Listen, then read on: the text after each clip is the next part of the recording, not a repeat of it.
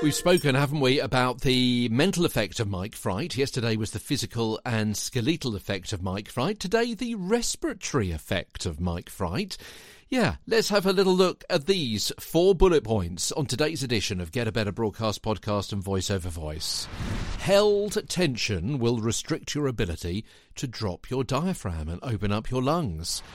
Fight or flight breathing into your upper thoracic chest cavity and the clavicular area of your throat, meaning your breaths will be naturally shorter and shallower.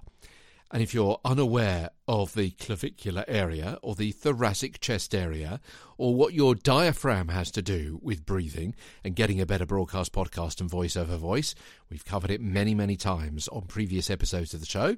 Take a lucky dip or look at the subject, the title headings of the previous episodes and see if you can find the right one that fits in with what you're most interested in now.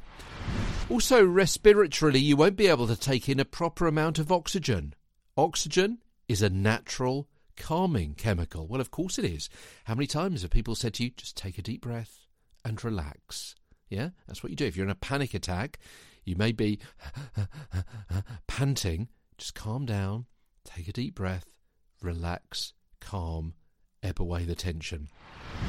And you'll be forced into mid-sentence snatched breaths and end-sentence croaks as you eke out the last of your CO2.